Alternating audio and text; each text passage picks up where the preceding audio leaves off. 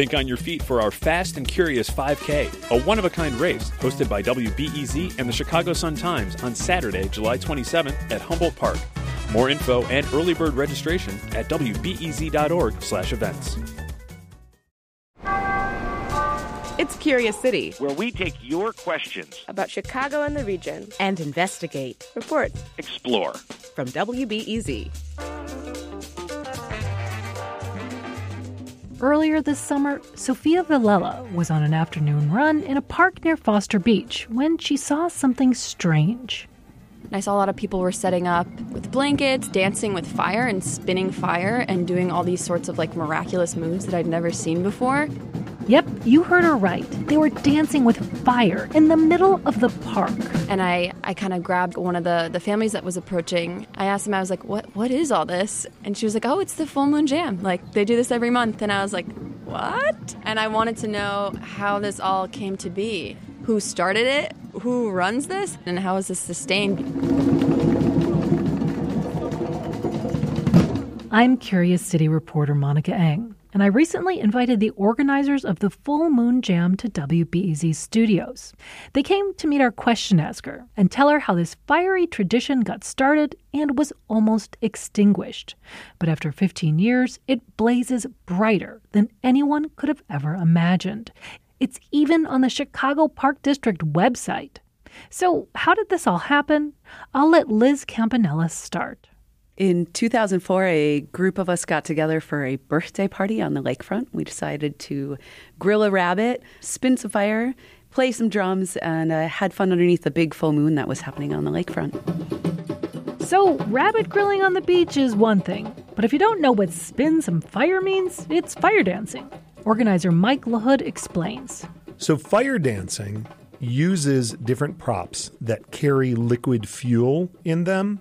Props like fire hula hoops, fire swords, and fire whips. So on that first night, the fire got the attention of local cops fast. But Campanella says it wasn't so bad. It seems that the police really enjoy watching fire swords along with people hula hooping with fire. They stayed and they thought that it was such a great experience for the community. People were jogging by, they were stopping, they were watching, people with their dogs, that they actually asked us to come back the next month, which was kind of mind-boggling to all of us. So we came back next month. We'd invite all our friends, and I personally would walk around with a piece of paper and a pen and collect every single email address and then add them to a listserv. The first year, I think the maximum amount of people we had was 60. The next year grew to about 150, and now we're way over 800, 900, 1,200 people, depending on the month. But as those crowds grew, so did scrutiny from the city. This meant attention from local cops, then their commander, then the aldermen, who were actually pretty cool about it, because they noticed it was making the park safer at night. But then there was a point that we got big enough that downtown started wondering about us. The actual city of Chicago and all the government officials that exist here and all the laws. So in the summer of 2013, the city demanded the jam either get permits and insurance or called the whole thing off. It was time to go legit. But with that came a brand new price tag. So we had to reach out to the community and say, hey, we need your help. And almost overnight, I think it was within 24 hours, the community raised the $3,000 that we needed that year to finish out the season. Now they have a foundation that takes donations, organizes permits, and has turned the jam into an official nonprofit with plans to train other communities on their model. And on Jam Night, this model runs like a well-oiled machine. I asked organizers to talk me through it and then went to check it out myself. So the organizers arrive on site probably around 5:30, 5:45. Hey. Good to see you. And we get ready for safety training. Who is here for level 2 safety training? Hey, I'm Hoodie. We've trained, at this point, we're probably closing in on 1,500 people. This way, level 1ers. Level 1ers. And by the time we get the fuel depot set up and start setting up the circle, there are a lot of people there ready to lay down their picnics. 6:30, Inner Sense Healing Arts Collective runs community yoga right by the lake. Go ahead and lift your hips up into a downward-facing dog type of position. And that is a wonderful gift they bring. Chandra Namaha. Your return home time. And the drum circle starts going. The drums are probably actually people's first introduction to a full moon jam because you'll hear the drums long before you see the fire. That's organizer Michi Troda. The drum circle we call the heartbeat of the jam, the one commonality everyone shares throughout the night. So people start dancing and they start moving at around 7. You know, everyone's just hanging out, bringing gifts, sharing, having a good time together, chatting. When we call everyone who's performing back to the safety area, we just count off. 2, 3. And that's just kind of our signal that we're getting ready to start. That is ready to start fire dancing.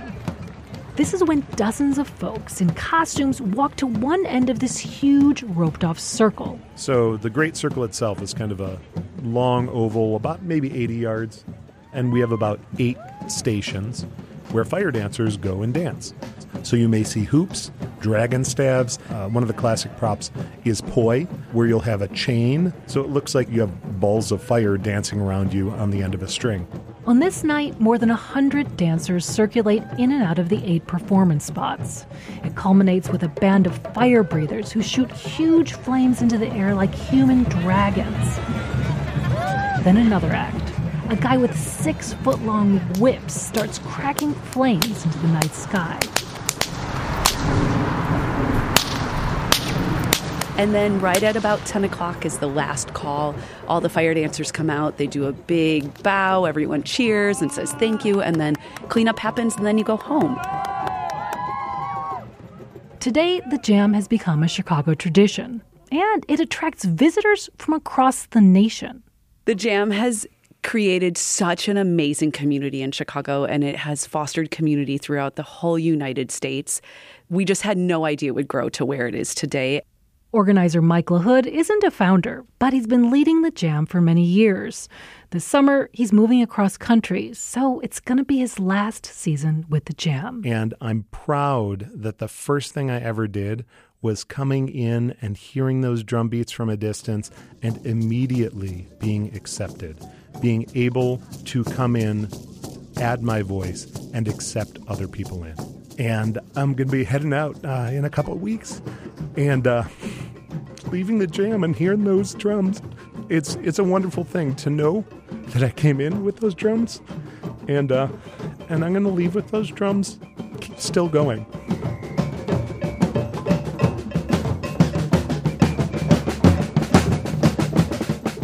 Curious City is supported by the Conant Family Foundation. Our audio producer is Jesse Dukes. Our digital producer is Catherine Nagasawa. Mackenzie Croston is our intern. Jessica Popovac edited this story. And I'm Monica Eng.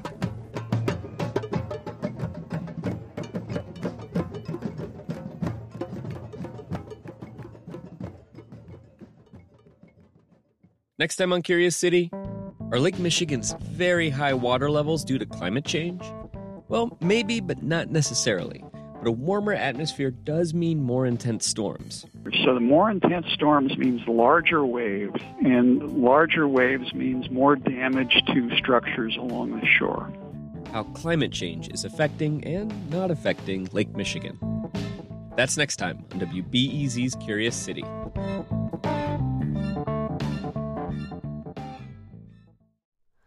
Hi, it's Terry Gross, the host of Fresh Air. We bring you in-depth, long-form interviews with actors, directors, musicians, authors, journalists, and more. Listen to our Peabody Award-winning Fresh Air podcast from WHYY and NPR. Thanks for listening to the news live on WBEZ and NPR. The WBEZ stream sounds great in the kitchen on your smart speaker and anywhere on the WBEZ app. Listen every day.